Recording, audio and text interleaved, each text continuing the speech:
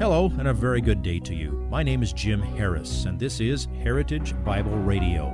Heritage Bible Radio is an extension of Heritage Bible Church in Boise, where it's my joy to serve as the teaching pastor. Every day, we devote our radio time to studying a portion of the Word of God so you can know Him better through Jesus Christ and serve Him better through your local church. This week on Heritage Bible Radio, we continue our discussion of tongues and the study of 1 Corinthians chapter 14, specifically verses 20 through 25. The key to this passage are the verses that come immediately before this passage, verses 18 and 19, which read, "I thank God I speak in tongues more than you all. However, in the church I desire to speak 5 words with my mind so that I may instruct others also, rather than 10,000 words in a tongue." Please listen to Pastor Harris as he teaches the true purpose of the gift of tongues in today's portion of this week's message, Tongues Are for a Sign.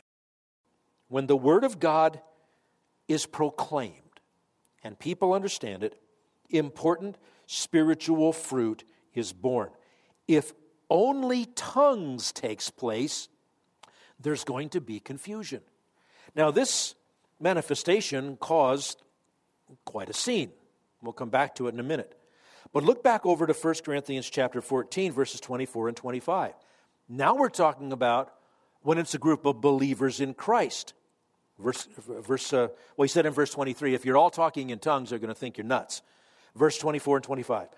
But if all prophesy, meaning several might speak forth the word of God, and an unbeliever or an ungifted man enters, he is convicted by all.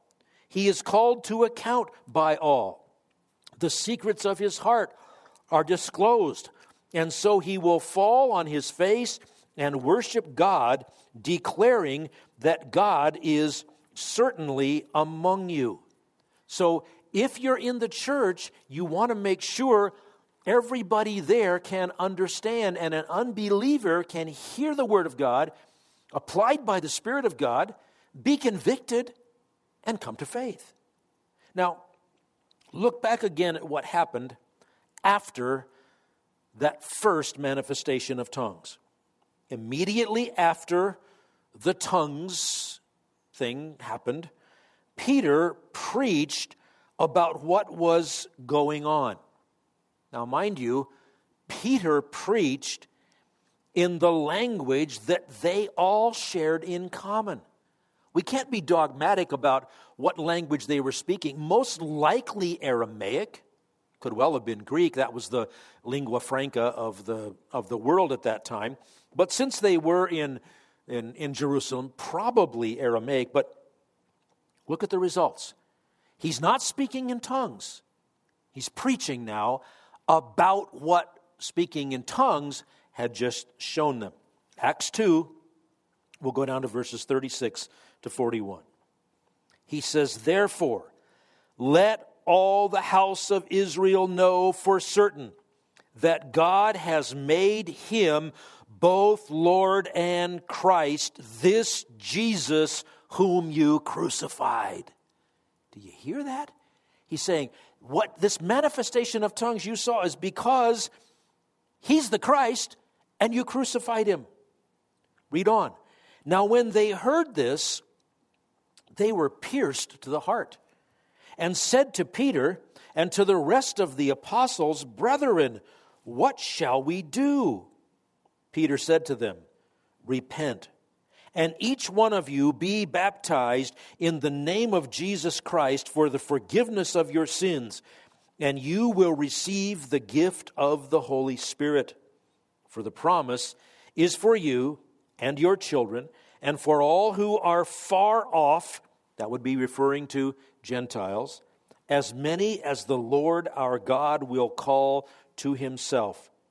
And with many other words, he solemnly testified and kept on exhorting them, saying, "Be saved from this perverse generation." So then, those who had received his word were baptized, and that day there were added about 3,000 souls. You understand? The tongues was merely the sign that something huge was happening. It was the end of an era for Israel. It was the beginning of an era for Jew and Gentile together in Christ. Now, would you notice that it does not say that those who believed and received the Holy Spirit spoke in tongues? That whole idea that when you receive the Holy Spirit, you absolutely will speak in tongues, that's not from the book of Acts. That's not from the book of Romans. That's not from the book of 1 Corinthians. That's not from the book we call the Bible. That's sadly made up. Peter calls them to repent. That means, literally, the word means to change your mind. Repent means to acknowledge your sin. Acknowledge Jesus Christ as Lord and Savior. Change your mind about who He is. Understand who He is. Turn from your sin by turning to Christ in faith. He says to be baptized. They understood what being baptized was. Being baptized was a way to symbolize that you are following the God in whose name you're baptized. So to be baptized is how to express and demonstrate your commitment to Christ. Baptism is the physical symbol of the spiritual transformation that takes place in the heart. And he calls out to them, be saved from this perverse generation. To be saved is the result of that commitment to Jesus Christ. Jesus took on Himself all the penalty for all your sins so that you never have to. All you have to do is receive the free gift of what He did for you.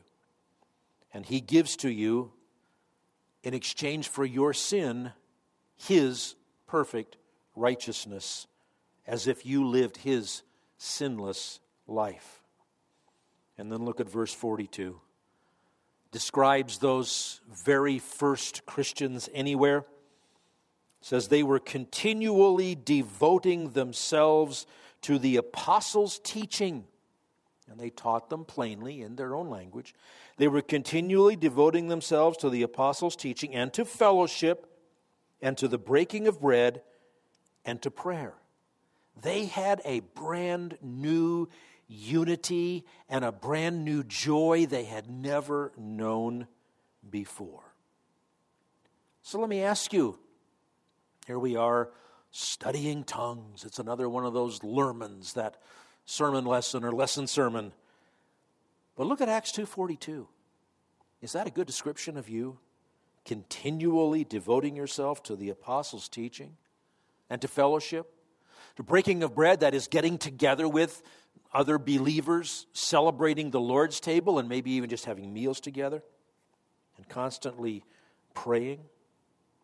You know, there is nothing more winsome, there's nothing more attractive, there's nothing with more spiritual power than a group of believers in Jesus Christ enjoying their salvation together, feasting on the apostles' teaching as contained in the New Testament, constantly fellowshipping and spending time together. And look at how it worked out with them. 3,000 believed that one day, and look how they're described just shortly after that. Acts 2:46 and 47. Day by day, continuing with one mind in the temple. You say, well, I guess I can't be a Christian. There's no temple for me to go to in Jerusalem. Well, that was the meeting place. The outer court of the temple was the largest place they could gather at that time. Day by day, they were continuing with one mind in the temple and breaking bread from house to house. They were taking their meals together with gladness and sincerity of heart, praising God and having favor with all the people. And the Lord was adding to their number day by day those who were being saved. Watching people celebrating their transformed lives together, that is almost irresistible. It is irresistible to anyone whom the Holy Spirit is drawing and calling to salvation. So, what do we know? Tongues was the sign to Israel that they, as a nation, were set aside exactly as Jesus had said they would be. And that when that happened, it was at that time, and it is now, time to unite with Christ by faith, and therefore become part of this new thing that God is doing, uniting Jew and Gentile together in Christ. Tongues are for a sign of one of the biggest turning points in all of history. And that, my friends, is what tongues is all about. Ecstatic utterance, the stuff that goes on today, it's just not the biblical gift of tongues. Let's pray. Father, thank you for explaining this to us. Thank you for revealing this to us. Thank you for helping us to see how all of these things connect through your word. Thank you for the majesty of your plan, and thank you for letting us be part of it by being believers in Christ. May the message of the gospel be readily upon our lips. May you get the glory for all that is accomplished through us, we pray. And above all, continue to build your church and use us to that end. We pray in Jesus' name. Amen. If you would like this message on compact disc, let me know and we'll send it to you. You'll receive the entire message, not just the portion on today's program. You can order by phone at 353-4036 or by writing to us at 7071 West Emerald, Boise, Idaho, 83704, or on the internet at hbc-boise.org. Heritage Bible Radio needs your prayers and your financial support. Once again, you can reach us online at hbc-boise.org or by telephone at 353-4036 or by writing to us at 7071 West Emerald, Boise, Idaho, 83704. And if you need a church home here in the Treasure Valley, I hope you'll visit us any Sunday at 7071 West Emerald. For Heritage Bible Radio, I'm Jim Harris. See you next time. Bye-bye.